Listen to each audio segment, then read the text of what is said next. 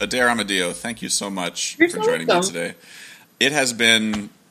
I graduated in 1998. You were a year older than me, or 2 years older than me? A year. I graduated in 97. Yeah. It's amazing when you're in high school. The people who are a year ahead of you, just like I felt like you were like 30 years older than me. Like, and well, not you didn't look 30 years older. I'm just saying it was you were the upperclassmen, like Liz Lloyd. Sure. They were like 50 years older than me. Like everybody, So anyway, but we were in high school marching band together and in concert band and in the whole 9 yards there. I really enjoy talking to folks who I know, but also haven't seen in a long time, and get to get caught up. But I think the impetus for you and I chatting today was a post I posted, I think, where I was sort of being a little snippy about people reaching out to talk to me or whatever. But mainly those are sort of like fishing expeditions for me. Like I really am just curious who's gonna poke their head up, and you did, and I'm grateful for that. But why don't we start a little bit, like, take me back to like baby Adair. I know you as high school Adair, and my mom was the uniform Nazi. Like there was the whole ecosystem there that we can get to. But can you take me back to like baby Adair and like what got you? And then we'll talk about what it is you do now for a living. But like tell me a little bit more about yourself. Yeah. So I was born and raised in Florida. So I was a transplant into Dover. When did you move to Dover? I didn't know that, actually. 92. So we moved into Dover in 92. It was November. It was like a huge ass blizzard. Like school had been canceled for a week. We're driving up 95. Actually, we were the last vehicles on the turnpike before the turnpike got closed. Oh, so we're coming across West Virginia on the turnpike, and there's a trooper, a plow, my mom driving our moving truck, my grandparents driving like their minivan with like our immediate luggage and cleaning supplies, another plow and another trooper, because we were going to get stranded. It was that much kind of crazy weather. Well, and the first thing that comes to mind for me is like the red flags of people from Florida moving to Ohio. Like you should have just turned around and gone back. Like nothing was. Like, did you guys have alarm bells going off in your head as this was happening? So my mom grew up coming to Dover when she was little because my grandfather was originally from Circleville, and his brother, his only brother, had married a Turnabenny or Lena. A Turnabenny is not an infrastructure or anything. Right. It's a like person. That's a family name. Maybe it was Tenerello. No. Yeah, it was Tenerello. I'm mistaken. So he married a little lady who's like their family had a market downtown, a little Italian family he had married in. They had no children. My mom grew up coming to Dover in the summers and like playing with all of these local names that like the Petricolas and people on Fifth Street and Chestnut Street and around St. Joe's. And like they always wanted her to come here. Well, like later on in life, her brother moves here. So like I grew up coming from Florida to Dover for summer vacations for the bulk of my childhood. Right? Said no one ever in the history of humanity. So, like, and I love Dover. We were like out the gate. I was already like over under, right? Because we were coming to Dover from like Orlando. But my dad had, I was born in like Fort Lauderdale, Southern Florida. We had moved to Orlando in 85 because my dad helped open the Grand Floridian at Disney World when they opened the Grand Floridian Hotel. My dad was in like restaurant work his entire life as an Italian immigrant. He hated working for Disney in the 80s because food at Disney in the 80s was very like cafeteria style. It was not the gourmet, like come and eat yourself stupid and like Epcot now. Yeah. The way that it is. It's kind of like a cruise ship vibe now. Like very once you're in the door, you can eat whatever you want. Whatever. Like you want sake glazed short ribs? Sure. Come to Japan. Like the whole nine.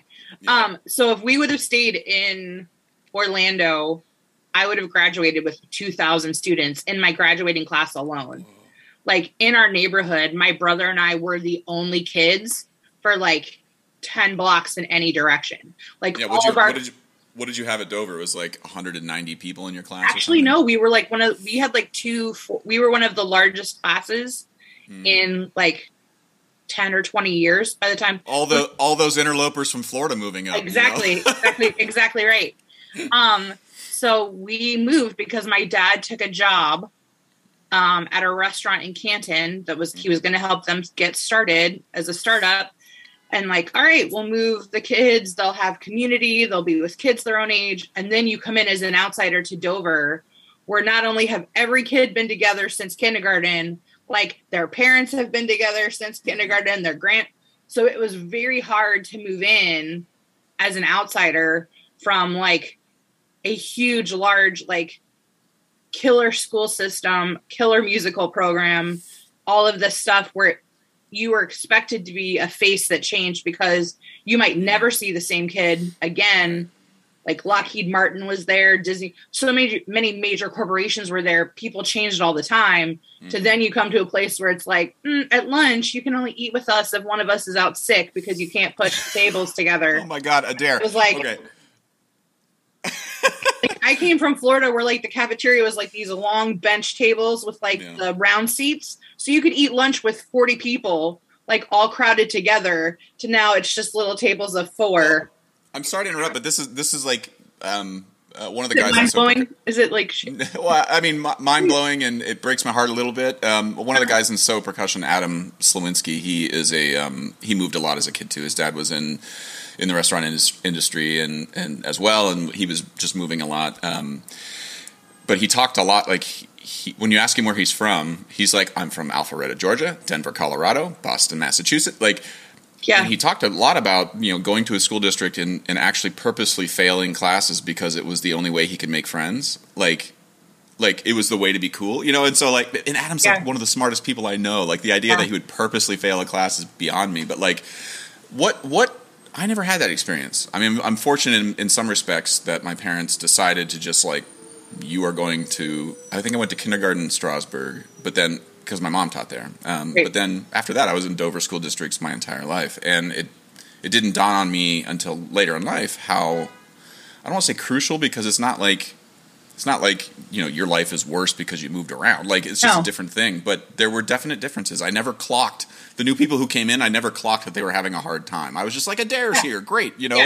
Well, and so when we moved in November, I remember doing testing at Dover, and the guidance counselor at the time was like, Adair is on a sophomore level from like what I was doing through like Florida's educational program and stuff. Like I was going to the high school in 8th grade to take French class that was taught entirely in French.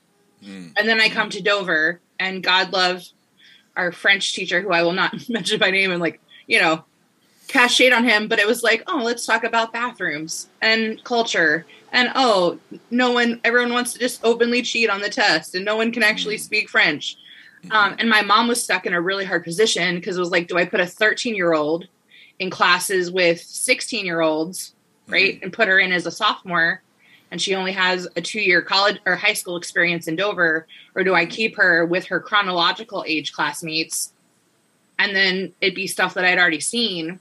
And then on a musical level in Florida, I started on the oboe at the age of 9. Like I was like summer of 4th grade coming into 5th grade. I'd only ever played the oboe. So then I get to 8th grade band, January of 1993. And I'm sitting next to a student who's only had the instrument for 6 months. Well, I'm obviously going to sound different. My tone, my sound, like all that's going to be different. And so I remember one day that I was in band rehearsal, and it was like one of the very first days, and I was completely misreading the key signature, and I'm playing B natural instead of B flat. And Joan Wenzel, who we know, stops the band and looks over at the 2 oboes and goes, "Who can't read the key signature?" And I start to say, "It's my fault." And the girl next to me goes, "It wasn't me, Miss Wenzel. I wasn't even playing." Right? Because that's so hard to give a student who's had 3 years on a clarinet or a flute and then go, "Here, have an oboe." Right. But I grew up, I was 9, almost 10. I was studying with the assistant chair of the Orlando Symphony, who was amazing. He had a dealer out of Atlanta that had like a Leray oboe in 92 for like $2,000 that he was like, Adair needs a better instrument, buy it for her. And then my parents were like, haha, we need that for the moving truck. And so now you're in a land where like they don't appreciate your Billabong jacket. They don't appreciate your hypercolor shirt. No one knows what the Salty Dog Cafe is. And there's so much snow and ice. You fall on the marble floors at Dover High School every day of your life. And you're just kind of like, right. And so you just kind of have to figure it out. And I'm the only cousin in my age, like my sibling, my brother and my cousins are all, I think my cousin Josh graduated with you in 98, Josh Davis. He did a lot of art stuff. Okay. But like everyone else was 3, 4, 5, 6 years younger. So like my brother came in at 4th grade. That's a whole lot easier to kind of like slip into the mix than 8th grade. And well, where do you live now? I live like 2 blocks from Crater Stadium now. Yeah. So clearly Dover suited you well enough to make a home there and, you know, a business that we're going to talk about in a minute here. Like, cowardice, something like that. Yeah. One of those things. What is it about? Well, just let me ask the dumb question. What is it about Dover that made you decide to, you know, stick it out and make your roots there? I mean, because I'm everything you're saying, I'm identifying with as like I went the opposite route. I was in Dover my whole life, and then left. I moved to Connecticut to go to Yale after University of Akron, and that was my first time outside of the state. Yeah, really, in terms of like living outside of the state in a new culture. And I remember being horrified, like being like, why are you? What's a flyover state? What are you talking about? Like, and just culturally. Then I moved to New York, and it was like, oh my God, like what is wrong with all of you people? And it took a second to adjust, and now I've made my home in New York. Not because I don't like Dover, but like. Right. But again, you can't get a bagel. You can't. There's so much you can't do in Dover, but yet there's so much you can do. I think for me, the reason why the roots got put down as we progressed and I graduated, my mom was a really talented interior designer, and she owned a business. And because she is who she is, and she had like childhood roots to Dover, she knew a lot of people, and it was easier for her to like come in. And then from her working environment, you know, all of a sudden people that you knew before, like your mom, your uncle, people, like we could never go anywhere because we could only take like 2 steps, and she or my uncle would see someone that they know, and we'd have to stop and stand and talk. And then we'd take 2 steps and we'd find someone else and do that. So after college for me, like I actually took a semester off from college when she and her business partner bought the business from like the previous owner, because God love my mom. Like my parents' marriage ended and she was raising us on like $4.15 an hour and like doing amazing things. But through her talent, she was able to buy the business that she had helped build. And so then I felt a lot of responsibility to come home and like help protect that and help that function, right? And work in the family business. And then we come through like the recession of 08, 09. And I'm like, well, I've done all this. And, you know, once you come back home and you reconnect with people that are in their, you know, early 20s, I think I went to 13 weddings one summer. And by the next year, there were like 8 or 9 baby. Right. So for a while, I had a cluster of friends that were in the same like life space as I was, but they all got married and started having kids. And then I had a business. And then I was like, well, I'm just going to double down on having this business. And then they closed the design shop. And my mom's 75, like she'll be 76 in a week, something. Like she's still working, even though she doesn't have like a storefront and overhead and inventory. But then it was like, all right, my job is clearly just to be an entrepreneur and put roots in and build a brick and mortar. But in this community, it is so hard to build something from scratch if you're not already pre-established, or the community at large hasn't decided that they're going to like let you in. And so I did that for like 12 years Where was the brick and mortar? Right downtown. So Downtown. my mom had owned Second Street Interiors, which was in the Moomaw Furniture Building there on the corner of Walnut and Second Street. Mm-hmm. And her business partner ended up passing away tragically, but they had sold the building. But my shop was inside the building that I had worked in since I was 16. Mm-hmm. Like when I closed the building last year, when I closed the shop last year, I had literally had an office or a workspace in every corner of the building. I'd been in that building for almost 30 years because my mom started working in that building by 94, and I had just come to the realization that like I had wanted to close it pre-pandemic. I had wanted to make the moves. I was just too terrified to actually like pull the trigger. Mm-hmm. And then when major life change happens and you're like, F it, like flip the tables, burn the bridges, stop begging people to like you, and then you're like, all right, how can I pivot it? And what can I do with what my career is? And then what freedom does that give me to choose where it is I want to be? Right. Mm-hmm. But then when you've been in a community for 30 years, like November will be 30 years, like, now I'm like, hey, I think I want to move. And my mom's like, you're gonna leave me? You're gonna leave this really great apartment? You're gonna leave the cost of living? So, right? Because now it's safety as opposed to like the world's wide open and go and chase it. So yeah, well, as someone, I didn't exactly have to build a brick and mortar, but I do empathize with the feeling of having to like start something that doesn't exist. Start it from zero to the point where people are paying attention. So percussion, that's what we do all the time, is try to get concert halls to trust us and bring us back. And it's like, man, that is awful. It's like trust us, please. We're good at what we do. When you say the major life event happened and you sort of flip the tables, I'm assuming you're referencing COVID, but like what was the big life event? If you don't mind going in, if you don't want to go into detail, it was heartbreak. It was heartbreak, Joshua. So I had been seeing someone long distance. They live in Madison, Wisconsin, where another good mutual friend of ours, Brett Williams, is. Mm-hmm. And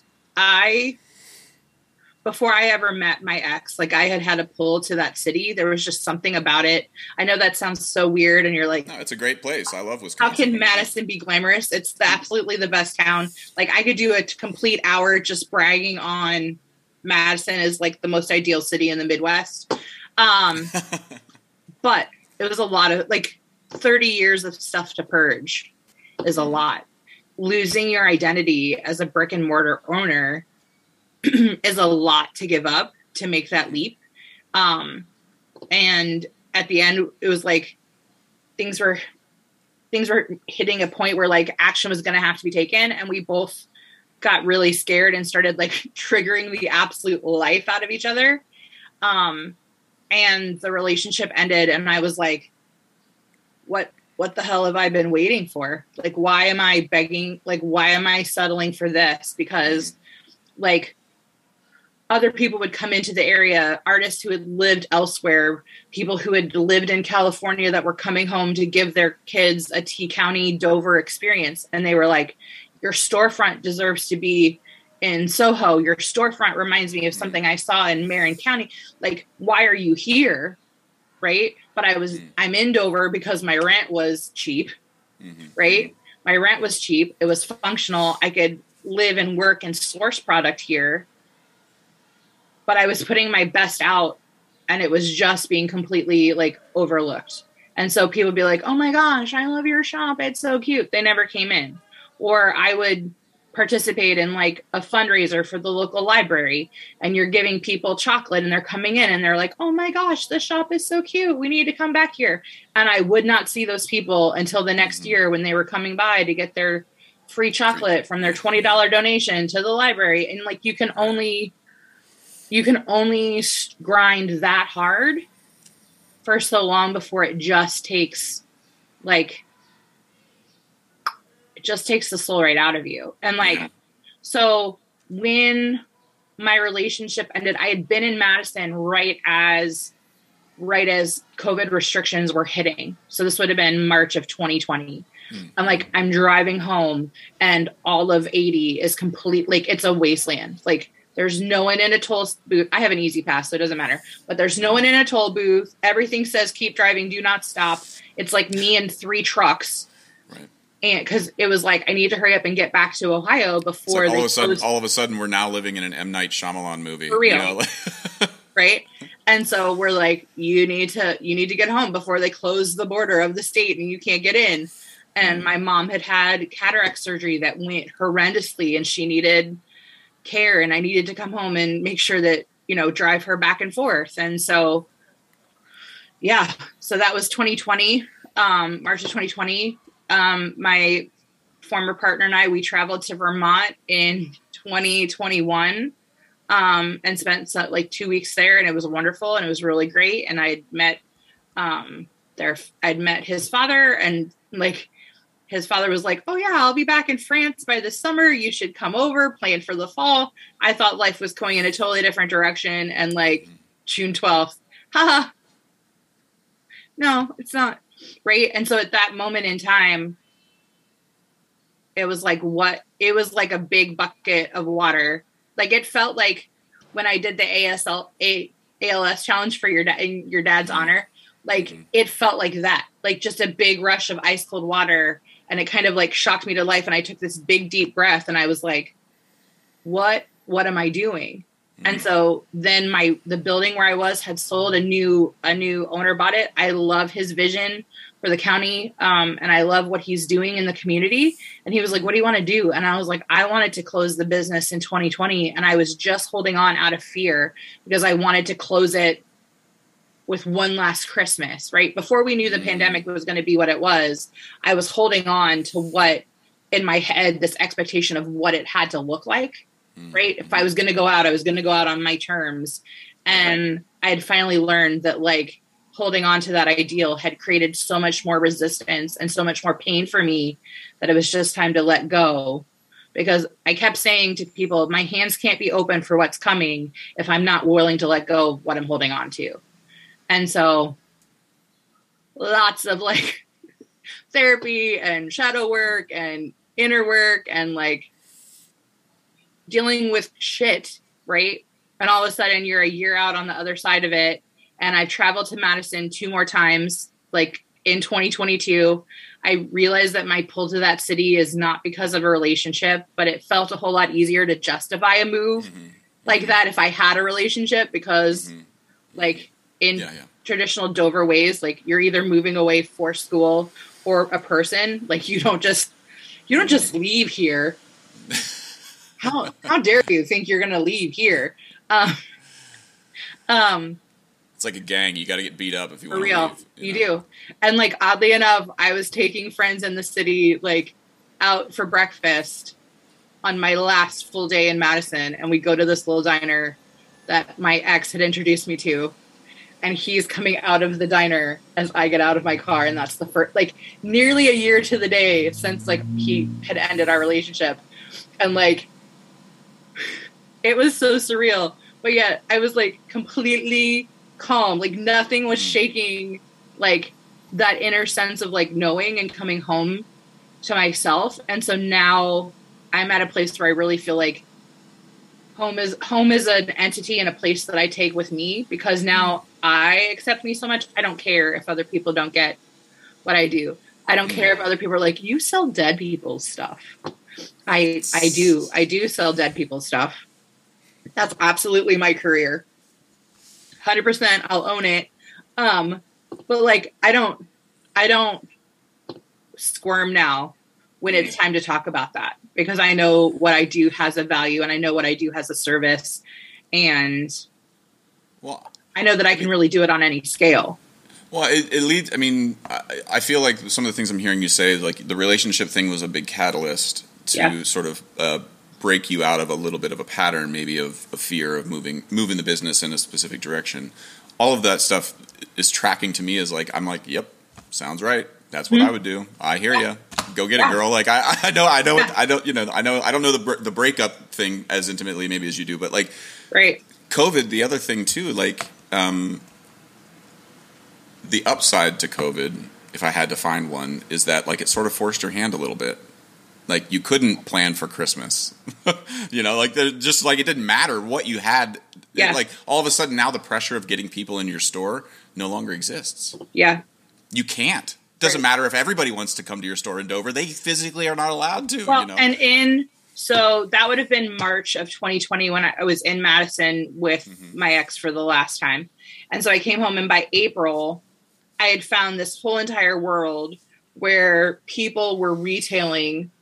Antique shops, dealers, vendors, collectors were dealing their goods using social media over video format. So like all of the lights here, you can't see all the can lights up ahead of me. Like this is my online studio in my basement where I go live on Facebook for a couple hours. And one of the first things, like the first time that light bulb came on, is I had these amazing paperweights that were like signed by the artist. They were all hand done. They were amazing. And I think in the shop, I'd maybe been asking like $25, $30 for them. And I took them to a Facebook auction and I put them out, and a lady bid $88 for choice out of some paperweights. And I was like, oh my gosh, she paid $88. That's amazing. And then she took two. And I was like, I can do more in 4 hours connected to the internet and buyers in California and Delaware and Connecticut and New York and like Oklahoma and literally everywhere. I can do a month's worth of business in 4 hours as opposed to sitting there and waiting for someone to walk in. And the business, and this was something that had happened with my mom, even through the furniture store, is that people became so attached to her, even when I was working for her. And I'd say, hey, here's some things. Well, did you show that to your mom? What does your mom think? Right. Mm-hmm. So then when I had the brick and mortar and I was like, I can't sit here 5 days a week. I need to bring in someone to run the shop for me. People come in and they'd be like, oh, is Adair here? And they'd say, no, I'll come back later. Because they wanted the design ideas and the story and they want your authority. I mean, you have experience. That was really hard because I couldn't teach that to anyone. I couldn't pass that off to anybody. And so I came home, pivoted in April, started selling on social media. And then I had been working for a local auctioneer who was just, talk about a karmic relationship. Like, here, let me keep pouring myself out for you and accepting scraps and still thinking that I need to keep producing and earning and overperforming so that you will, appreciate me. And I was like, I'm done with this. And so I pivoted and started my own online auction company by July of 2020. And again, because I was like, well, if I'm moving, I need to have a business. I need to be legitimate. I can't just be selling antiques from an apartment. Like that's batshit. Who puts that on their resume as a career, right? Now a lot of people. I know, for real. Yeah, it's the new model. I started working really hard and putting my energy in the wrong place, right? Mm. And so with the catalyst that was 2021, now, like, literally, I had a phone call yesterday that was like, can you be in Minnesota to help us with an auction by Saturday at 9 a.m.? And I was like, it's 12 hours one way. No, I can't, but I can do it for you remotely. Right. Or like when I'm in Madison and I'm seeing Brett and his fiance, like we're talking and I was like, there's this kernel of an idea that I know that if I can just get it charted and get it in the right hands of the right developer or the right project, like, it could completely change my industry. Mm-hmm. And I can't do that from here. Yeah. So now it's at the position where it's like, okay, time to like take away that safety, that crutch, because I came home in 2002 and went right to work side by side with my mom. And so like, I've been that like, not a safety blanket because she's like your mom. She doesn't need many people, but it makes her feel very safe because when she's like, well, if you really think you're going, have you looked at the economy? Have you looked at the cost of gas? Like all of those like motherly fear-based things that are like, right. But at the same time, like I know in my knower now, having gone through and not being the same person now that I was a year ago or 2 years ago, that I'm like, yeah, I'm ready for it. Let me ask you one of the things that I personally I have a soft spot for like garage sales and yard sales. My grandma Pat, my dad's mom, when we'd get dropped off to be babysat on some weekends, my grandma over the summer would open up the classifieds and circle all of the garage sales, and we would just go walking for hours, like 8 hours, just wandering around Tuscarawas, Ohio. Population 6, like we go to the 6 garage sales that happened every summer, and there's something about that little treasure hunt for me that now as a 42-year-old man and I'm walking down the street in Manhattan and I see a bunch of stuff that people have put on the curb, I cannot stop myself from rummaging through it, and it drives me crazy. I'm like, this is all infested with bed bugs. What are you doing, Josh? But I can't. My grandma Pat's right here. Yeah.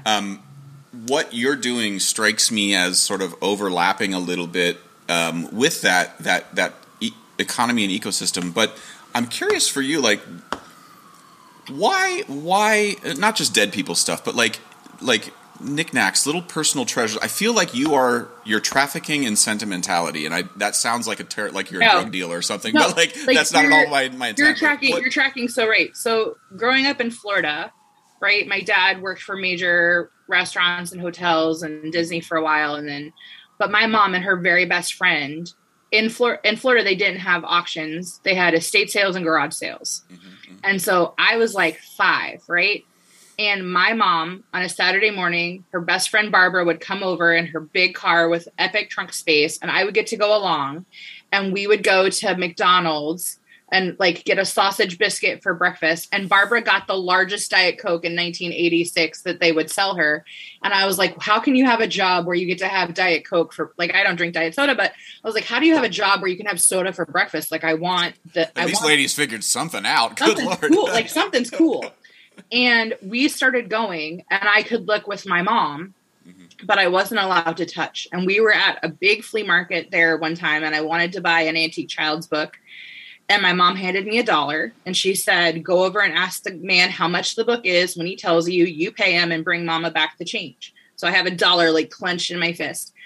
And I asked the man how much the book is, and he goes, that book, 50 cents. And I go, would you take $1? Because I had $1. And he did what you did, what everyone's always done when I tell this story. He laughed. I was mortified. Everyone in earshot laughed. I didn't know what to do. And his wife ended up, like, he gave me the book because I'd seen my mom go, you have 10 on this. Would you take 8? You have 12 on this. Would you take 10 if I buy these things? Can we bundle it together? And so I had learned by osmosis. And so as I got older, to help my mom with her dealing, like, I could pick stuff up and she'd say, did you see that this was cracked? Did you see that this was chipped? Why did you think mom would like this? By the time I was 8, we could cover an estate sale or garage sale. Like, she'd go one way, I'd go the other. We'd meet in the middle. Well, then that comes into like our furniture and our design business. We'd go to market, go to a showroom. We would like this, like, we would land on the same stuff. She was training me. It was totally Mr. Miyagi, right? Only it was like my redheaded mother. Like, I was learning without knowing that I was learning. But here's what in the past year, this is what I realized. I put way more sentiment into other people's stuff than they do, right? Because I think, oh my gosh, like, this stuff is a survivor. This stuff has been passed down. Like, I helped your mom and uncle when your grandma Glow, like, right? Your mom comes to me and says, hey, Adair, we need to have an estate sale. The house isn't going to sell. You have until spring. And then she was like, haha, just kidding. We're closing in a month. You have 30 days to help me empty the house. And I was like, all right. Right. And there were things that like religious, like Catholic cards that have a huge collectability market. And your uncle was like, absolutely not. No one gets them. Right. He didn't want them. Your mom didn't want them, but he thought that like selling them was very taboo. Like it unsettled him. And so I've realized that my job is like a connector, right? About putting people either in other working relationships with people that can benefit them or bringing them something that they already want, but can't find where they are. Well, and it strikes. I'm sorry to interrupt. You're right. No, I was just going to say, like, it strikes me too that like you have to walk the delicate balance of, I'm only speaking. I don't want to speak for my mom and my uncle, but I did hear enough of the conversations, and I remember that time enough to I think diagnose it correctly here. But like when two people like my mom and my uncle are settling an estate, you sometimes don't have time for nostalgia.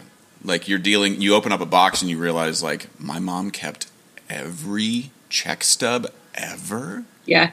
Which has no value. Yeah. And I have to dig through, and there might be one piece, there might be a birth certificate in this box, and I have to find it. Right. So you don't have time to be like, oh, you remember this story? Like, yeah. And then also you don't just want to give it all away, but you need the money to settle the estate. You need the money for funerals. Like, there is an argument you could have made to my uncle, like, listen, I know that these are sentimental to you, but actually it's going to make your life really easy if we do sell these at the value, because then you can pay for this other thing that's required for your mom. Like, but that's a fine line you as this connector have to walk. But like, I imagine that comes up. Well, like that's the thing.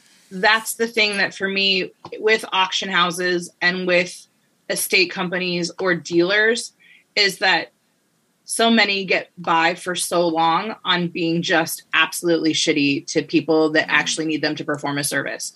Right, so like, I remember when your mom called mine and was like, hey, I've got this stuff that was my mom's. I don't know what to do. And my mom goes, yeah, Adair does that. Right. Because I hadn't put out, like, I wasn't hanging out a shingle that said, hey, I also handle in estates, because I couldn't go to garage sales here because people had seen me coming and they thought that I was going to like rob them. When the irony is, if they had something priced too low, I was going to pay them more for it because I knew what it was valued at. You're like the guy from American Pickers. I mean, like, but I'm the reverse of them. Like, if they're not valuing, if they tell me that they want 10, I'm like, I'll give you 40. It's worth 40 to me. Like, I don't need to get it for 10. I can still pay you 40 and still make a profit and like sleep at night and not be a douche. Like, that's the stuff that's different, because I had never intended to do estates. Like, I had a client through the furniture store, a little lady in her 90s who moved from like upstate New York to Dover to be close to her daughter. And she had brought me an antique chair to have repaired, and we did it. And she called us up to her house. She lived at like Heritage Apartments. Again, your listeners have no clue, but it's an apartment. I used to deliver newspapers to Heritage Apartments. You got I remember that. I remember the smell of those apartments. Oh my gosh, very well. The smell is still there. It is. Is the carpet all still that like weird red, like light maroon red? Okay. Yep, and it's like all of my DNA is lighting up right now. It feels like a hotel from like 1980s. Like, it feels like that vibe. Because I think it has to be whatever like they use to clean it. It has that very distinct smell. Mm-hmm. And like, Jean is in her 90s. Like, she's 92, 93. And she goes, I want you to sell some things for me. And I was like, all right, Jean, what do you want to pay? Like, what do you want to sell off? I can help you do that. And she's like, oh, not now, when I die. And I was like, are you okay? And she was like, oh no, I'm fine. But like, my daughter and son aren't going to know what to keep or what to do. Mm-hmm. And I want you to come in. Will you do that for me? And I was like, yes. My dad died in March of 2015. Mm-hmm. Jean died a month later to the day at the age of 99. And here comes her son and daughter. Or her son lived in California. The daughter lived here. She had like her grandfather's naturalization record from 1869, where he became a U.S. citizen after fighting in the Civil War. She had a picture, like, her mother had been one of the first humans carried across the Brooklyn Bridge when the Brooklyn Bridge opened. We're talking about, she had gone to Wellesley, history. You need to hook me up with these. You need to hook me up with some of these people to talk on my podcast, because this is one of my regrets as a 42-year-old man, is not talking to older people more. Like, just hearing their. Actually, I think your mom probably knows her daughter, because her daughter was also a teacher. I won't drop her name in the podcast, but like, her father has her father-in-law has a portion of the Adirondack National Forest named after them. He had gone to Hawaii in the 1920s as a forester. Like, all of this epic history in a little apartment in Dover, Ohio. And I was like, right? So I handle the estate for them. I handle what's getting shipped across the country. I have the moving company come in, have a dossier packed, create this, ship this, deliver this, move this. All of that was done. 3 weeks later, someone else who had come to the estate sale called someone else. The mom had been 100. She lived on 14th Street. The house had sold. They had been selling off her mother's antiques to friends, and they were offering them $40 for Steuben glass and Tiffany glass and high-end antiques. And they had been taking it because they thought, well, $40 buys 2 cases of Ensure for my 100-year-old mom. we'll take it. And so now I'm coming in and it was like, it's such nice stuff. Okay, well, if it was 1980, I could sell this plate for 100. Today, I can't sell it for $5. Even if your mom bought it for $100 in 1980, she's owned it for 30 years. We're talking fractions of a penny a day to own it and enjoy it.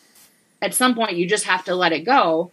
But through that estate sale, someone else came and said, well, I sent all of my mother's estate to a local auctioneer and he told me I wasn't allowed to keep anything and they sold it all off and I owed him $1,000 because he charged her commission and pickup and storage and display and rent of his building and advertising and for all the stuff. And like, you got robbed is what you got. Got robbed. And when someone you only have one chance to sell something. Right. Well, this is when you talk to people who run funeral homes. My wife is a pastor, and so she's works with a lot of funeral directors over her life, and you can tell the good ones from the bad ones. I mean, because that's like people at the end of their life.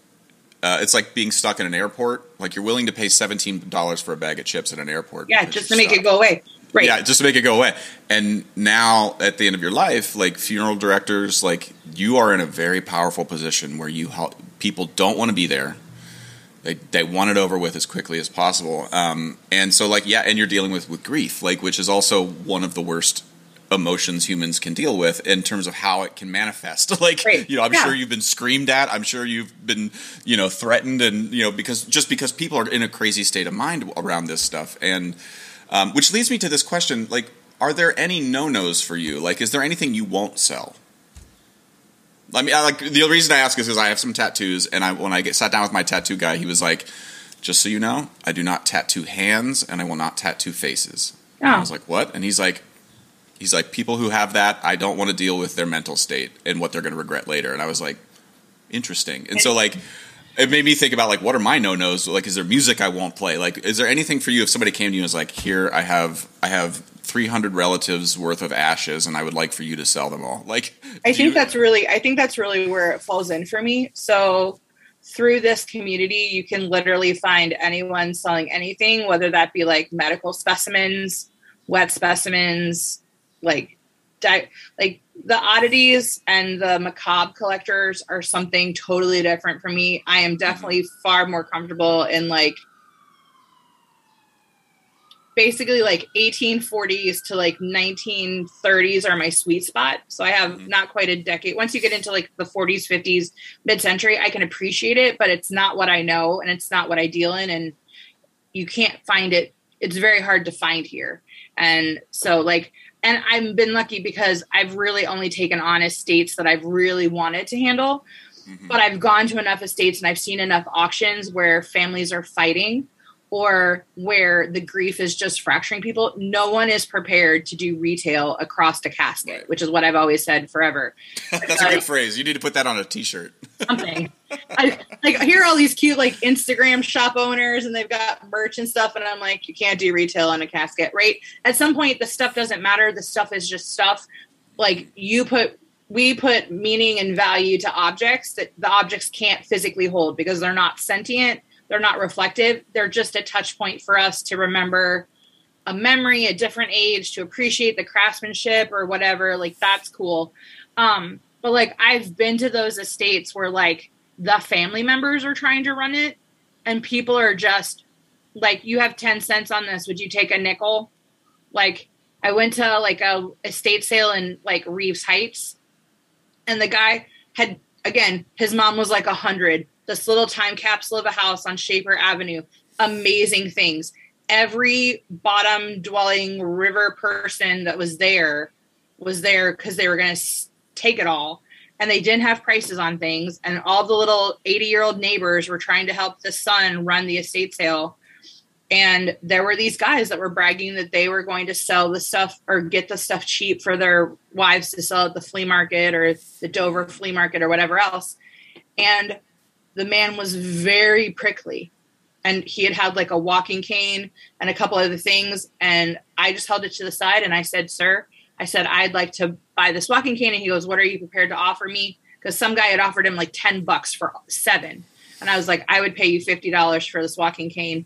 And he stuck out his hand and shook my hand and I could buy anything else I wanted the rest of the day because he knew I was coming with my best offer.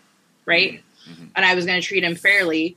But then, like, I see one of those crusty old dudes, there's a box of vintage jewelry. And here's the guy's wife, who's not from Dover, who's sitting here with her mother-in-law's possessions.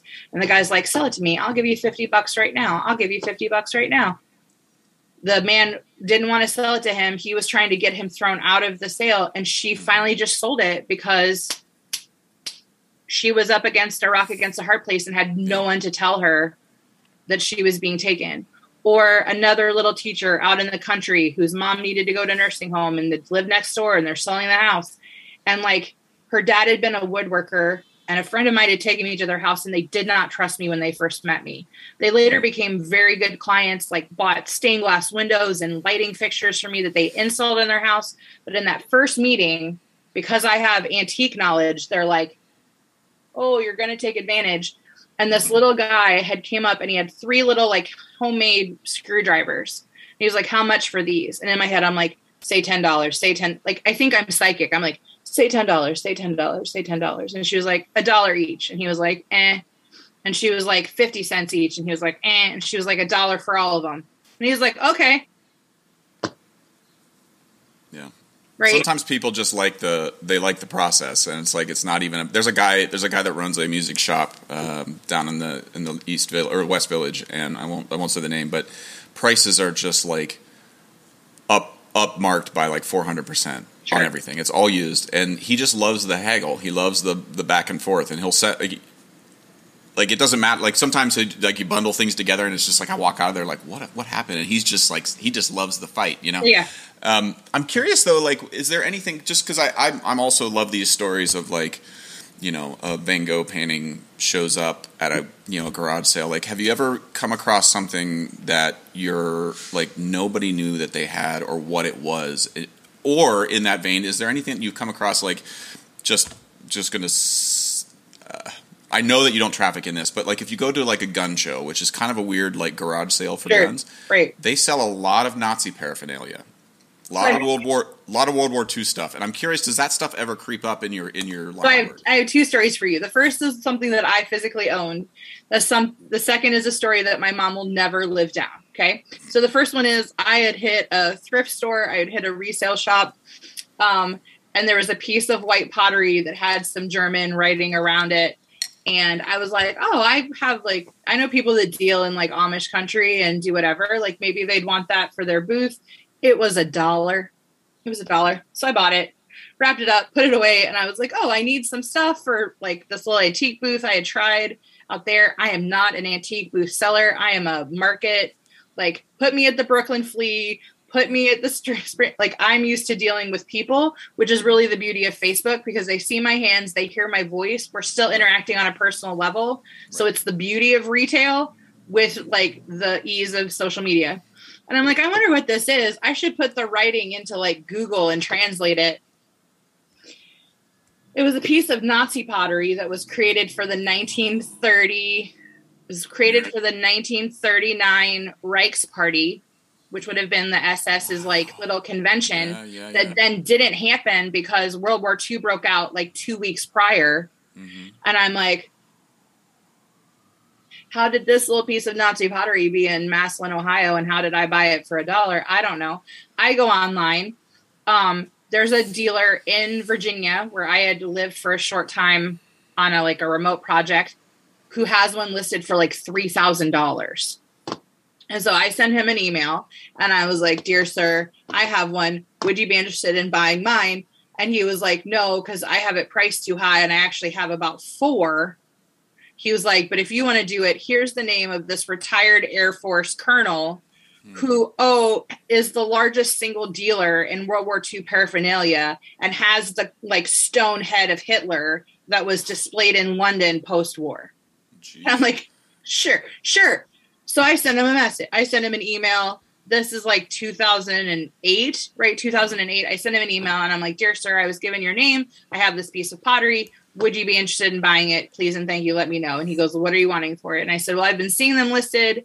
And I was like, $1,200, just shooting my shot, $1,200.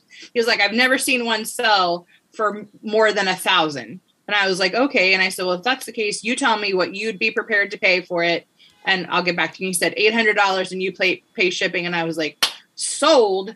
So that was my one epic score. And so then he goes, well, here's what you should look for. Look for the animals. Look for this party mark. I've never found another piece. I've never gone looking for another piece because that really, as an Italian, my dad was born in 41. Like my grandmother, like they lived through the war. I have a hard time with that crap. And again, I feel like so many weird people go down rabbit holes of collecting that for different reasons. And I kind of don't want that in my space or in my juju, but that was my story. The second story was like 4 years. Just before the second story, real quick. I mean, the one thing that's interesting to me about that particular the ecosystem within the trade or the used good world, that's not even the right word, used goods, but like I had that moment when I was at the gun show. I was, it felt a little bit like I was like I was at an ivory convention or something. Oh, yeah. I was like, oh man, like I don't know. Yes, this is history. It's important. I love history, and I think history is important that we remember it. I think this stuff should all be in a museum so we can see what people did. But like selling Nazi flags as like paraphernalia, there was a part of me that's just like, man, I think that should be right there with ivory. Like you wouldn't sell a cup full of teeth, would you? Like those were also paraphernalia from the World War II. Like, and I just there felt are people like that do deal in teeth and do deal in like dental fixture. Like again, imagine the weirdest thing. It's kind of like what's the rule 43 or 30? Is it 43? Where there's literally something for anybody, that whatever weird combination of something, there's someone that likes it somewhere. Like there's a deep dive on that stuff. It's right up there with me. I know a couple Jewish collectors. In fact, I know a really well-known jewelry dealer who's in like the Upper East Side, who for a while was buying that again and donating it to the Shoah Foundation, like donating it away or burning it, because for him as a person of both ethnicity and faith, like that's a huge thing for him to see people profiting off of that stuff. And so again, I have a really hard time with it because again, it either needs to be in a museum. There should be no reason that Billy Bob has like a cachet of that stuff. I also realized that like the piece that I had was probably brought home by a soldier, and his family didn't know what it was, and they cleaned out the house and sent all the stuff, and people don't know what they have, and they don't know who to ask.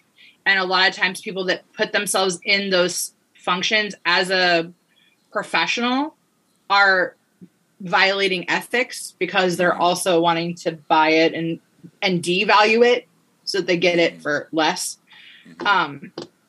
So yeah, I would fall right into that category. I could not go to a gun show because I couldn't keep my mouth shut. Like I would need to take like bodyguards, and because I would like walk in and I would want to pick a fight with some big burly dude about like rights and needs, and that it would not go well. It would not go well at all. Well, sorry, I interrupted you before your second story. You're really fine.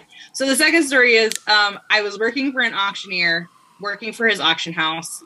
He was Amish. And he would buy like truckloads of things off of other dealers. They would come and they'd be like, hey, we want to sell you this whole entire truckload for $1,000. You get everything on the truck, and he'd buy it. And so it's this huge oil painting of a masted ship.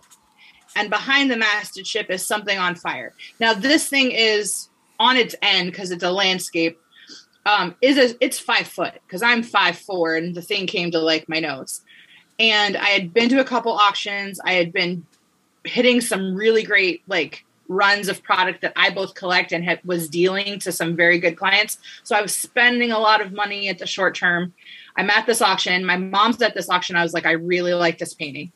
I want to buy it. And she goes, you live in Dover, Ohio. Who has a 5 foot wall in their, pillbox post-war Worcester Avenue home? And if they do, who's putting a big picture of a masted ship? We live in Ohio. There's no water. Like, you have no one to sell it to. Don't buy this picture. And I was like, there's something about this picture. I want to buy it. And I let her counsel me and talk me out of it. You're like, somebody at Tappan Lake owns a boat. Somebody wants a masted frigate with British flags on it. Someone's going to want this ship. Right. So another auctioneer I know had come down from Chesterland and buys the painting. And the painting sells for like $225. I could have had it for $250. I let it go. The auctioneer heard Mom talking me out of it. He goes, "Are you sure you don't want it? Like, I'll let you take it. I'm just taking a gamble on it. What do you want?" And I was like, "No, she's right. I shouldn't spend $250 on an oil paint, whatever." And he takes it and he goes, he like sends a note to like my boss at the time and said, "Hey, I think this might be better than I think it is. Like, I think it might be worth like $5,000 to $10,000. If it's worth $5,000 to $10,000, I'll give you a little extra for it."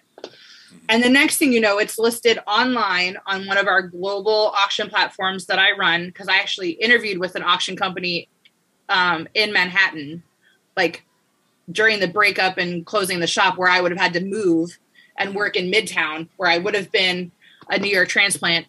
And it's listed, and the reserve or the estimate is listed between 50,000 and 150,000, because here it's a World War I painting of an English masted ship taking out a German submarine on fire, painted by this master like naval painter. The British royal family owns his artwork. His artwork's in the Tate, it's in the Met, it's in whatever.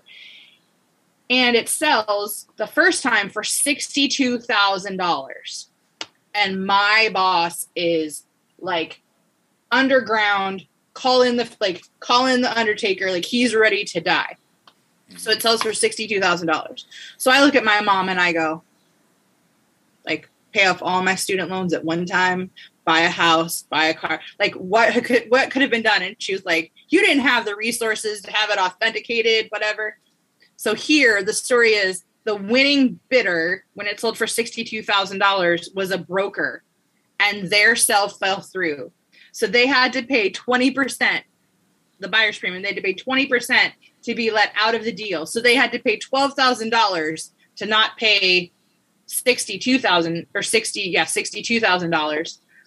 The auctioneer then sold it, or took it to Sotheby's, sold it at Sotheby's for six figures. His single, like, we're talking well over $250,000. And it was in Mount Eaton, Ohio, and it sold for $225, and it was right there. This is one of the things that I just, like, if I was in your line of business, I would get a grant. I would write a grant and be like, I need to have $10,000 worth of just a pool of money on hand, so that when I go to every estate sale, garage sale, yard sale, if there's a painting there, no matter what it costs, I'm buying it. Yeah. Because that $10,000 gamble, if you just bought every painting you went to that was like $5, $2, a nickel, $250, and you just like, okay, I'm going to commit to spending $1,500 at every estate sale because I got this grant. Yeah. It's going to pay off. Yeah. Eventually, you're going to find, all you need is one. You just need to be right once, and now you got six figures. You know, like, well, that, like, is bonkers. Even then, I had bought a British oil painting that needed conservation work. Mm-hmm. I think I paid like $350 for it. It was beautiful. It was like birds and like a park scene, and it was, again, British. And when I was closing the shop, I didn't have a way to move it, and I didn't have a way to get it to Baumgartner's Restoration in Chicago to get it restored, or the Capitol to get it restored. And it was one of those things where I just had to sacrifice it and say, well, I owned it once, but I couldn't follow through on it. But yeah, they don't normally give grants that way. I know. I'm aware, but I'm just saying it should exist. Do that. Like, if you could get grants to buy paintings. My problem is I would then buy the paintings and be like, I don't want to sell the paintings. I just want to own the paintings. But yeah, even with starting the company, even with what's coming next, like, I had people offer me like, hey, I have money in my accounts that I need to like get off my accounts and invest for taxes. I want to give you invest money in you. And a year ago I was like, like, there was a block where I didn't think that I deserved it, or even as much as I knew, I somehow had this like imposter syndrome of stepping into those environments and being found lacking. But then when you go 5 rounds of interviews with the largest auction platform in the world that was just acquired for $500 million, like, yeah, you got cred. I still, like, all of a sudden I was like, oh, I'm right? And so, but when they go, hey, what are your salary expectations? I was like, I had never interviewed with anyone in my life. Like, I've always been self-employed or an entrepreneur working in a family business. And they go, what are your salary expectations? And I was like, to be paid the same as anybody else in my role. Right. Mm-hmm. And they're like, well, can you maintain relationships with 200 people? And I was like, have you ever walked into a grocery store and seen the president of a bank that bought a sofa from your mother in 1997 and you still remember the style of sofa he bought and that it was red and white buffalo check? Like, you don't, people in New York don't understand the way that you can maintain a network of this many people in this community. So in a weird sense, it makes me feel like the Swiss Army knife of like antiques and vintage goods, because I know how to connect people and get them the tools that they need to give them information so that they can make educated choices about what they're doing. Mm-hmm. And to answer something that like other service providers are not doing. Right. Yeah. Because again, and that's a whole nother, but like auctioneers and auction houses are predominantly male dominated spaces. Right. But they're selling to women. And they don't always know how to sell to women, and they don't know how to deal with women that are then have items to sell. Like they don't know how to do that follow through. And that was something that I learned working in furniture and home design with my mom, is that a man might pay for a home remodel, but it's the wife that's driving those choices. Right. Mm-hmm. Occasionally you'd have a dude that was like, I would say that's fairly, I mean, it sounds stereotypical, but it's accurate. I mean, like right. I just, men in general, I have sentimentality around objects and things, but by and large, like I just can't find the part of me that wants to invest in the color of the couch. I just don't care. Well, like I want a couch. Does the couch sit me? That's fine. Yeah. Well, and I think in that regard, like I remember when new people were moving into the area and the builders, people wanted white trim or they didn't want golden oak kitchens. And I remember, people that had come that my mom had sent them to a different builder. They'd had an appointment where the wife came in with like notes. Here's what I want. Here's what I want. Here's what I want. The builder listened to her talk, looked at her husband, and he was like, so what are we going to choose? Right. And so some of that again comes into like, I realize that the average person doesn't find their career taking them into antiquities or dead people things, right? DPT, dead people things. Like, easily, and they don't always do it because they care about the people that they're servicing. But if this is the last time in like your situation, if this was the last time you were going to see something from Grandma Pat or Grandma Glow, like you want to make sure that it's treated with respect that it deserves. And it's not just like paraded out for $1 or thrown into a dumpster or put into a landfill, because there is someone somewhere that is going to appreciate it. And it's just being where the current takes you, like putting it in front of the right audience to where it's going to do what it deserves to do. Well, Adair, excuse me. People call me that all the time. I don't sing like her. I wish I sang like her, but I don't. I have a friend named Adele as well. So anyways, I apologize. The thing though that I feel like you just hit on the head there is this, you have this interesting. By the way, I love Dead People Things. Your website should be deadpeoplethings.com. I think that's perfect. Yeah, it's AliceAdair.com, but it could be Dead People. No. You got to change it. That's my advice to you. Yeah, Dead People Things. Or your Instagram handle should be Dead People Things.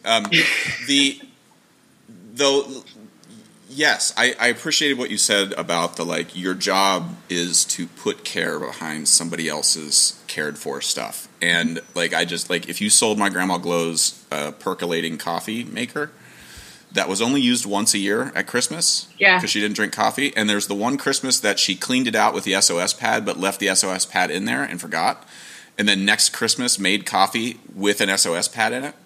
Like I think your mom kept it actually. Yeah, she probably still has it. But like the idea that would be sold for $1, like that it's not a rational thing that I would get upset about that. But like that memory, that laughter, the fact that my brother went out and bought a gallon of coffee at the grocery store, and everybody thought it was hilarious. We made fun of my grandma for like a decade after that. Like that's worth more than $1 to me. There's currency there, and it would be insulting to me for somebody to come in and just be like, "It's a fucking coffee pot and it smells like SOS." Yeah. Even though you're right, you're 100% right.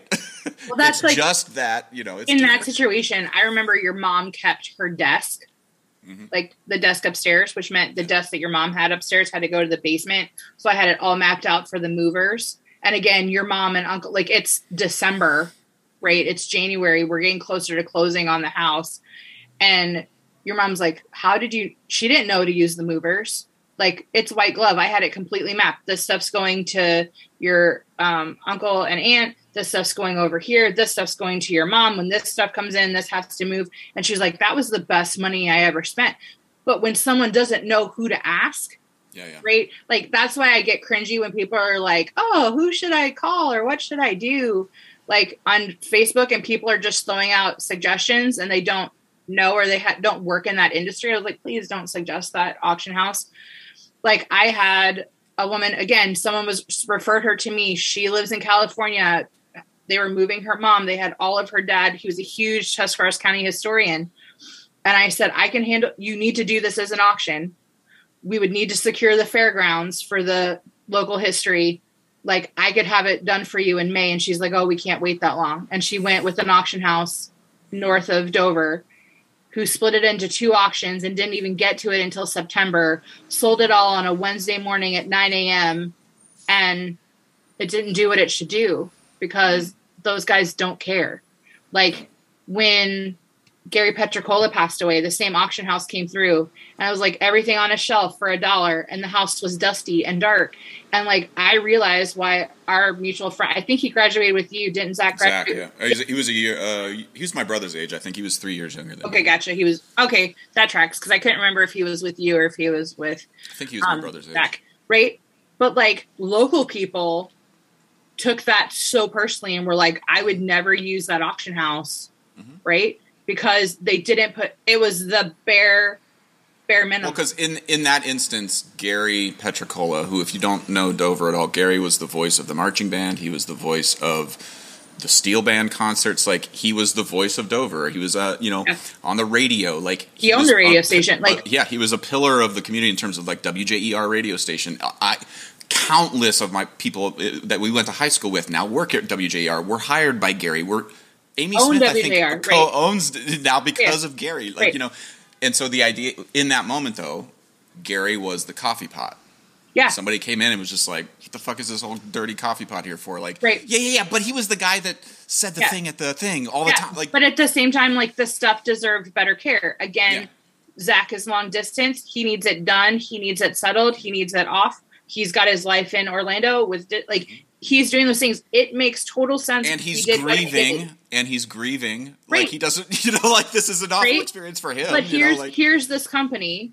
And so then I have other professionals in the community who are like, man, I called in an estate company from Akron because we just have new goods. We don't have antiques. It's not your area. And I was like, you picked the best estate company that I would have called in for a moving sale or a, like, whatever sale. And she was like, I will never use that company because of the lack of care is obvious. And it's now evidenced because there's no follow through.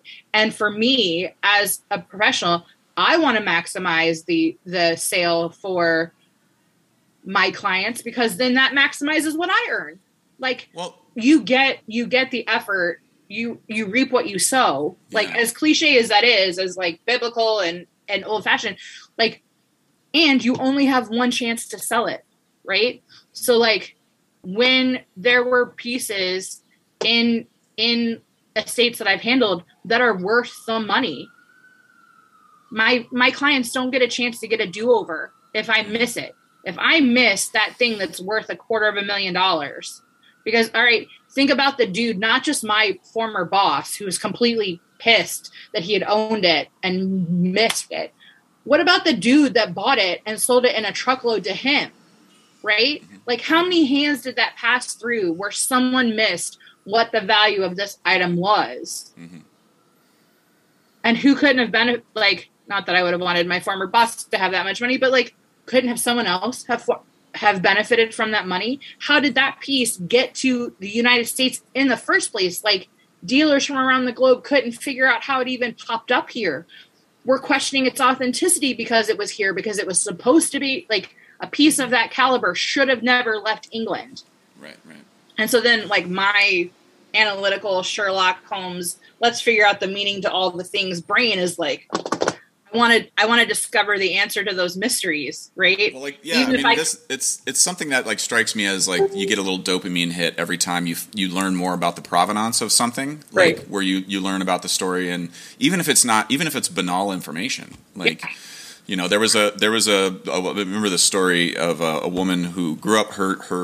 There was a wall mural, not a what are they, the tapestry of tapestry, yeah, like a wall hanging. Yeah, and it was like the Last Supper or something. Some painting of Christ the Last Supper on on tapestry in her living room her whole life. She saw a picture of the Berghof, which is the mountain that Hitler had his big estate on top of. That painting was hanging in the Berghof, and she's like, her grandfather was one of the first U.S. soldiers in the Berghof after they took it over, and was just like, well, put this in my backpack. Like, everybody took a souvenir. Like, some people took silverware, somebody took Hitler's soap. I'm sure of it, out of his showers. Like, I'm going to take the soap that Hitler washed himself with. Like, yeah, and that's how this stuff makes its way into the general populace. And so when you learn about that provenance, like, to me that strikes me as like it's a treasure hunt, and like it strikes me as a very fascinating career, Adair. And I got to say, even since the passing of my grandmother and you helping my uncle and my mom settle that estate, I'm feeling like I'm tracking your business, from the outside. You are definitely in a different position than you were even 4 or 5 years ago. And, I know that's hard to see it when you're in it every day. But I feel like you clearly have an authority over, you have passion, but that doesn't necessarily mean you have an authority over something. I'm passionate about a lot of stuff that I don't know anything about. Right. But you have the passion. You also know a shitload about this stuff. Mm-hmm. And the third part of it is you care about what happens to it and how it's treated. And I think that over the long haul, that's going to come out in the wash in a good way. Well, it has. I appreciate that so much, because so often, like, the people that attend my sales on social media, they're like, can you give me an age on this? Like, how would this have been used? Or like the thing that drives me crazy, and I think it's like my Virgo rising, right, is because when people are like, oh, and they try and put false information to something, or they try and claim something isn't what it is, like, I can't sit on that information and let someone believe something that's wrong. Like, so I'll take that chance to like educate them and be like, yeah, I know that's not what this is. Or like, no, that's not what this is. And so I always get the joke that I'm like the professor, right? They're like, oh, and so then people start asking me for that information. And to me, information is information. It belongs to everyone. Like, are you going to file it away and know it forever? Probably not. But someone that's any more than when you're buying a vehicle or buying a house, you want to know, like, was it in a car wreck? Exactly. You want to know some history. Like, does it have damage? Does it stand on its own? What does it do? And really where I see this tracking for me is more about, with COVID and whatever, I now know that I can do what I do literally from anywhere. Yeah. So now it's like, all right, is it really Madison? When is it Madison? All right, I moved so much stuff. I let so much stuff go a year ago, but now it's time to like start cutting wood, right? Like that musical term, you've got it down to here, but now it's time to like refine it so that it's super tight and super. It's all fun and games. It's all fun and games to read about brain surgery until the point you have to cut a head open. Yeah. But you have to. Right. And every brain surgeon has cut into their first head and been like, what is about to happen? I've read about this for 20 years. Like, but you just got to do it, Even with this much box truck fulls that I let go at the end, that like I donated Sprinter van fulls to like local charity shops. Like, even with all the stuff that I purged in round one, it's time to purge again and get it really small and get it running very, very much in a routine. But then it's like, all right, is it time to take on the auction industry as a whole? Because, and that's a whole nother deep dive, because like I was at dinner with Brett and Alex and I'm talking about all the ways that like all of these services create as many pain points as they try and solve.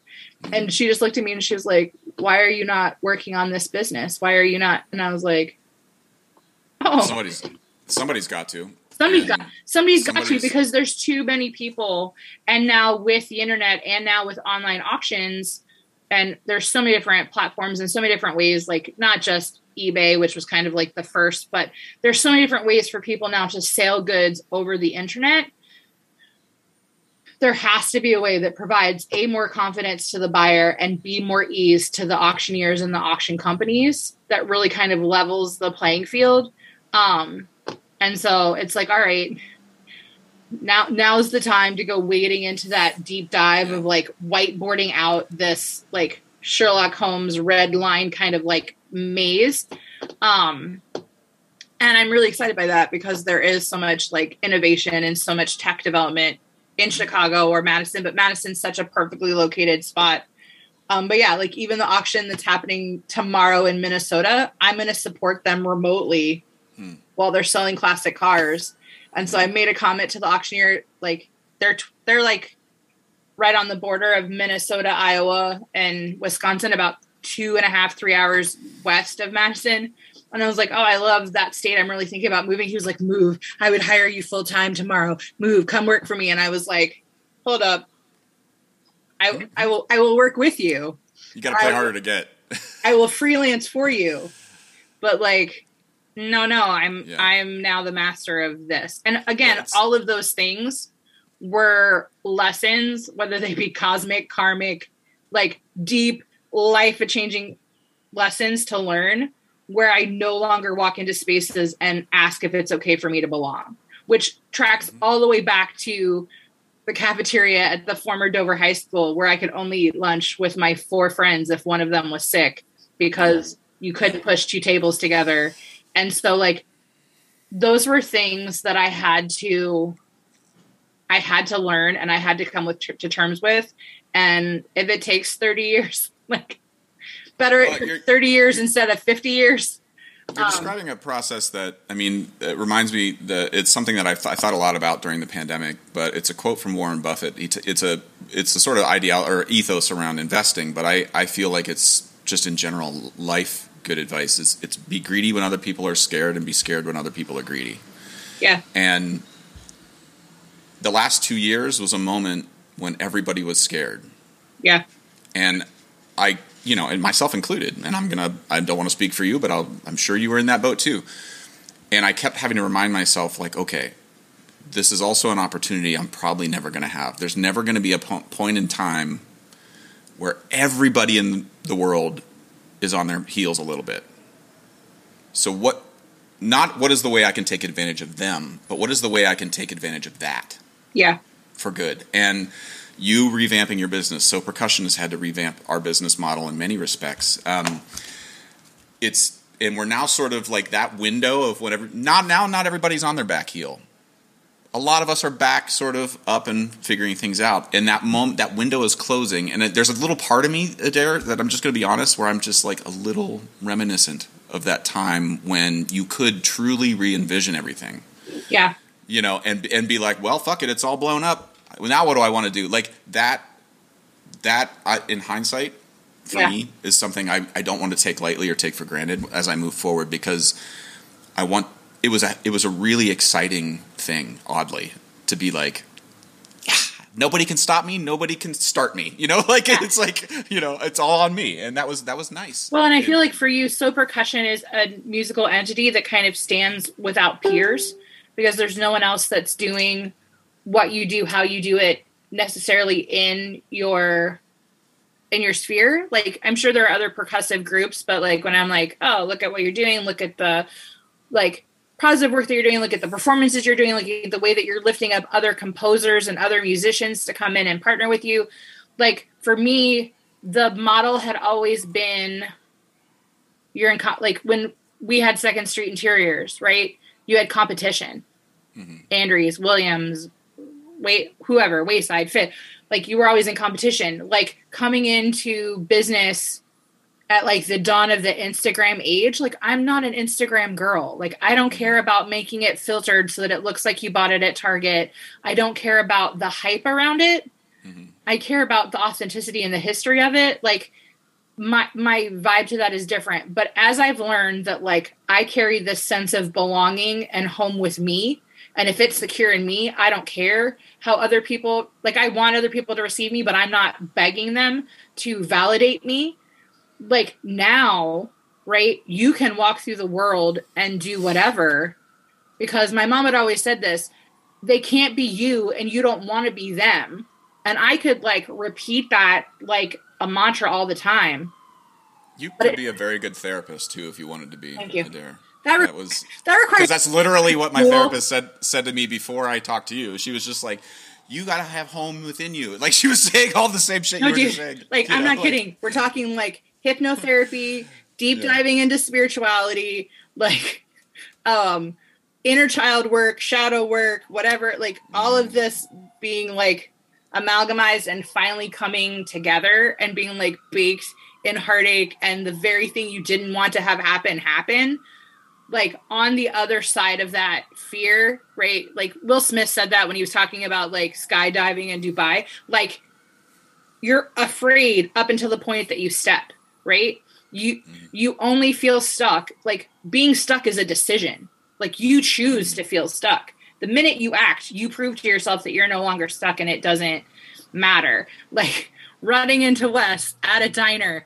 Maybe I had like my friend who was traveling with me goes, the panic on your face was very intense for like 10 seconds. And she was like, then you were you again. And I was like, yeah, I was. Well, it's one of the things when I think about like, you know, for me, I have a lot of anxiety and issues. And so like, not like stage fright, but just sort of like when I'm not active, I get like, like, and it drives me crazy. And, you know, but the advice I get sometimes is like, you know, you think you can't bear anxiety, but when you think that, remember you are actively bearing it right then.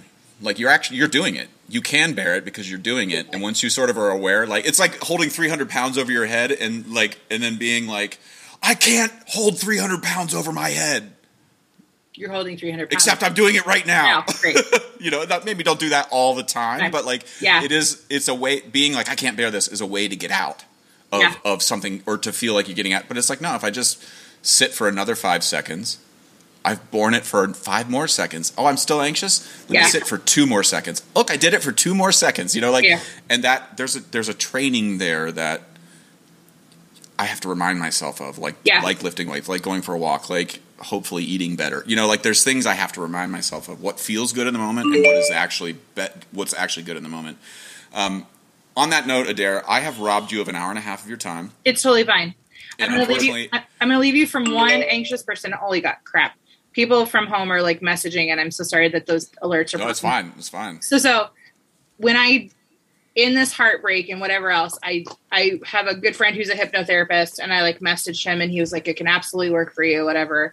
And I did like 5 sessions, right? I did 5 sessions of hypnotherapy. Nathan's amazing. Again, through Zoom. He's in Virginia. Zoom was such a blessing for that. But he gave me the most amazing, I call them the 4 questions, right? And those 4 questions are, what am I doing? What do I want to do? How am I feeling? How do I want to feel? How do I want to feel in this moment? And at any moment when I feel overwhelmed or I feel anxious or I feel like it can't be done, I stop and make myself go through those 4 questions. What am I doing? I'm sitting on my truth. I'm not talking to someone who crossed a boundary. I'm playing the peacemaker. I'm making myself small to keep the peace. I'm bearing this. I need to tell them that what they did hurt me, and that while I can acknowledge it, they need to know. How do I feel? I'm feeling really anxious. I'm feeling completely concerned about what's coming or the move, or telling my mom's like, are you really going to leave me? And I was like, well, I'm not leaving you. I'm just going to go build the life that I want to have. And like, we're not going to Grey Gardens it in Madison. Love ya, smooches, right? How am I feeling? How do I want to feel? Yeah. And by reshifting those questions, I then can take the power in myself to see where I need to act, instead of just getting caught in that loop of thoughts where I just want to think about things and overanalyze the things, and I don't want to actually put them into motion. At some point, I've learned that the integration for me comes into giving myself time to rest and really quit that hustle and grind lifestyle. And I see how damaging that was to both my psyche and my soul.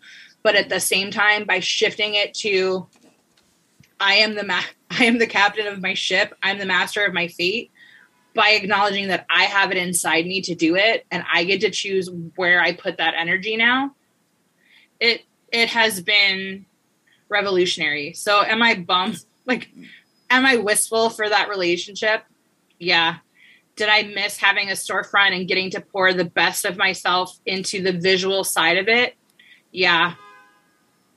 Do I have immense gratitude for this crazy little town and all of the T County people? I do. Mm-hmm. But am I ready to be like, all right, y'all. Peace. Yes. And that's a hard time coming, but it's fought for. So thanks for this. Yeah. On that note, to steal an hour and 33 minutes of your life talking about no. Well, hashtag dead people things.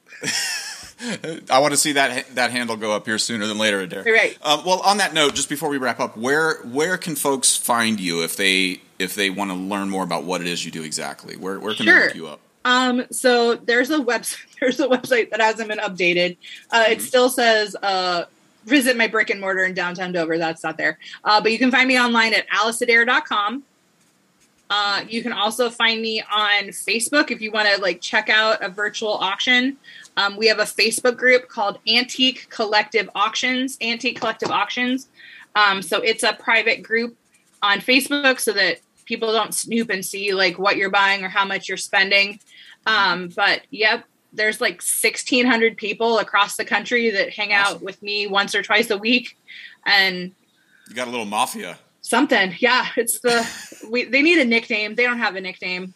But yeah, so I have business partners in Worcester that they run auctions. I run auctions. We usually ship all together. They had major storm damage from the derecho. I think that's how you say it. That came through the area. So they've kind of been off for a couple weeks while they get their property cleaned back up and power restored. Okay. But yeah, I sell vintage and antique goods just about every week of my life. And I'm content with that, to have days and times open where I don't know that I could go back to a traditional. Well, that's an important thing to learn about yourself too. There is something about you wake up one day feeling like you're a brick and mortar person, and then you sort of realize that everything is a sandcastle. Just because your mom owned that building or you were in that building for a long time doesn't mean it's yours. Yeah, and that it's permanent. You can build. You think what you have is solid until COVID. I posted something around COVID where I was I didn't realize I was building sandcastles right next to the shore. Yeah. That. No one told me that's what I was doing. And now I'm a little more careful moving forward of maybe not assuming I can build solid structures, but just knowing that it's actually not permanent is something that was oh, I need to learn that. And that was really helpful to have gone through that. Adair, thank you so much for your time. Thank you so much, Josh. Appreciate you. Love you. Love you too. Be safe, stay healthy, and we'll talk to you later. All right, bye. See you, Adair. Okay, I hope you enjoyed that conversation. This podcast is brought to you by Liquid Drum, liquiddrum.com down in Waco, Texas. My good friend Todd Meehan runs an amazing percussion company down there. Great merch, great content. Check him out, liquiddrum.com. Also, Kyle Dunleavy, dunleavypans.com, DUNLEAVY pans.com. Kyle Dunleavy makes and builds all the steel drums that I perform and teach on, in So Percussion, as well as at NYU and Princeton. He's an amazing tuner, builder, just a really nice guy, very dependable. Check him out. If you are interested at all in steel pan advocacy, want to learn more about the goings-on in Pan in Brooklyn, check out paninmotion.com. My good friend Kendall Williams, Jerry Guy, Trisha Guy, and Arisha John run an amazing organization called paninmotion.com. Check them out. And finally, Alejandre Mirage runs an amazing clothing apparel company in Brooklyn that is steel pan centric. You can check him out at mangochow, CHOW, clothing.com. I own a bunch of his shirts. They're amazing, very stylish, beautifully made. Check them out. mangochowclothing.com. Okay, hope you're well. Talk to you soon. Bye.